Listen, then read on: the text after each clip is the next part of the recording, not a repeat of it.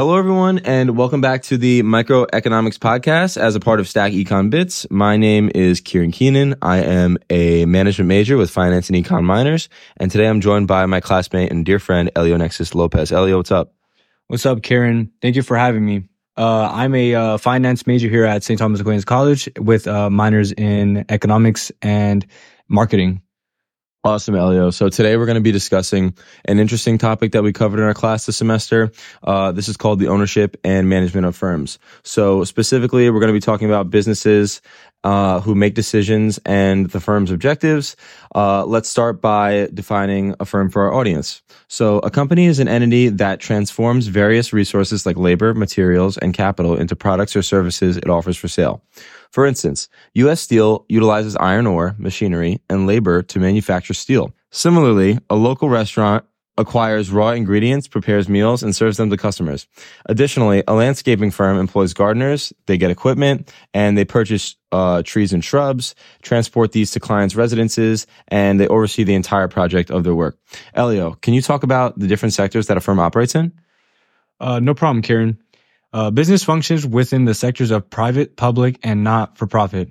The private sector, also known as the for-profit sector, consists of companies owned by individuals or other entities whose primary goal is to make profit on the goods or services. Across nearly all nations, this sector makes the most substantial contribution to the gross domestic product, or GDP, which serves as a gauge of countries' overall output. Kieran, can you give some examples of for-profit businesses? Yeah, sure, Elio. A for-profit company is really any company you can think of that is in it for making money by selling their goods or services. So we see these types of businesses everywhere we go. They could be the local pizza shop around the corner from your house or maybe even a supermarket. On the other hand, for-profit businesses are generally associated with large corporations, though, who sell goods and services for profit, such as technology companies like Apple, Microsoft, and Google, who develop and sell software, hardware, tech products, and much more. A for-profit business can fall under other umbrellas as well, such as retail chains like Walmart and Target. These are companies that sell goods and services through physical stores or online platforms or even both. Another example is automotive manufacturers like Ford, Tesla, and Toyota. They produce and sell vehicles and other related services. And last one can be manufacturing companies like General Electric and Procter & Gamble, who they produce various goods and services from applications, from appliances to personal care products to aerospace technology. Elio, can you talk about why the private sector is so important for our society? Yeah, so the private sector, composed of businesses and organizations driven by profit motives, plays a vital role in the society for several reasons. Innovation and economic growth. Private sector entities drive innovation by developing new products, services, and technologies. This innovation fosters economic growth, creating jobs and driving productivity improvements that benefit society as a whole. Job creation.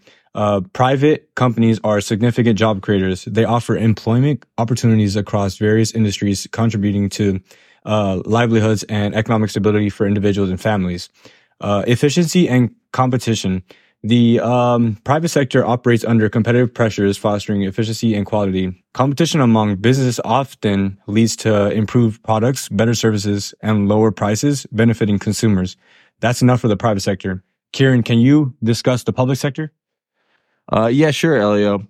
So the public sector involves businesses and institutions owned or controlled by government entities. So, for instance, the majority of ownership in Amtrak, or the National Railroad Passenger Corporation, lies within the U.S. government. Additionally, armed forces, judiciary, and the majority of educational institutions such as schools and colleges all fall under the public sector umbrella as well. So since we know that businesses in the public sector are organizations that provide services to the public, Elio, can you explain what a public sector business is just maybe a little further for our audience? Sure, Kieran. But before that, I just want to differentiate the private and public sectors for our audience. The main dividing characteristic between public and private sectors is ownership. Private sector businesses are owned and operated by individuals or groups such as proprietors, partnerships, or LLCs. Public sector organizations are owned and managed by government on behalf of public needs and interests. The management of these firms differ, as private sector companies are often run by managers operating in the interests of stakeholders, and public sectors companies are usually run by government-appointed leaders and policymakers. In addition, the revenues and costs of business operating in these two sectors differentiate as well. The revenues from a private sector company are generated from the sale of their goods and services, while revenues from a public sector business are the result of them being a natural monopoly, which occurs when the most efficient number of firms in the industry is one. The costs differ as well, as I mentioned earlier, which private sector businesses bearing the costs used for decision making, while public sector companies' costs are more community-based costs with externalities and deadweight loss. Anyway, Kieran, can you give us some examples of businesses in the public sector? Yeah, Elio. Similar to private sector companies, we see business from the public sector working in our everyday lives. One primary example are public schools and universities. From the ground up, local school districts are generally forms of public education that are funded by the government for communities nationwide. But on the university level, the public sector is very prominent in higher education, as many prospective college students choose to go to state universities over private schools, such as SUNY schools like Binghamton, Oneonta, Cortland, and others. The public sector is really important in other areas of our life as well, including public hospitals for healthcare, and public transportation, like government-run transportation systems, buses, subways, trains, all that stuff, as well as law enforcement, like police department, sheriff offices, and other public safety organizations. So, Elio, can you explain why this particular sector is crucial to the functioning of our society? Yeah, Kieran. So the public sector plays a crucial role in communities for several reasons. Service provisions. Public sector's entities provide essential services such as education, healthcare, transportation, sanitation, and public safety. These services are fundamental for community well-being and development. Equity and access are public services aim to ensure equitable access for all members of society, regardless of their socioeconomic status. They strive to bridge gaps and provide services to those who might otherwise not afford them. Social safety net. Programs run by the public sector like Social Security, welfare, and unemployment benefits act as a safety net for vulnerable individuals or families during challenging times, reducing poverty and promoting stability. Infrastructure development. Public investment in infrastructure include roads, bridges, utilities, and public spaces enhances the quality of life and stimulates economic growth within communities. Kieran, are there any other sectors that we can cover before we wrap up our discussion? Yeah, Elio. So there's one more important sector that we need to cover so our audience can really fully understand how firms are owned and operate. We've covered for-profit businesses, which are in the market to make a profit on their products and services, as well as public sector companies like, law enforcement and public transportation, which are vital to our communities. However, there's one area of business we haven't discussed, which is not-for-profit.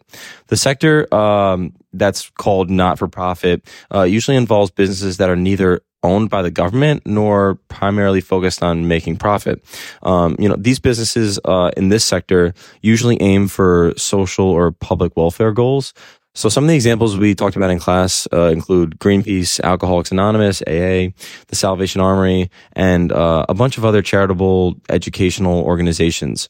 According to the Federal Reserve Bank of St. Louis, in 2020, the private sector accounted for 76% of the U.S. GDP, while the government sector contributed to 11%, right, the public sector, which only left 13% remaining for not-for-profits. So given all that, Elio, can you give us some examples of not-for-profit organizations? Okay, so not-for-profit organizations aim to serve specific social, educational, charitable, and humanitarian missions. Here are some examples: charitable foundations. The Bill and Melinda Gates Foundation, Ford Foundation, and the Red Cross are nonprofits that focus on philanthropy endeavors, funding initiatives in various sectors like health, education, and humanitarian aid, healthcare and medical research. Organizations like Doctors Without Borders, Mayo Clinic, and St. Jude's Children's Research Hospital operate as nonprofits, providing medical care, research, and advocacy without a profit motive. Advocacy and activism.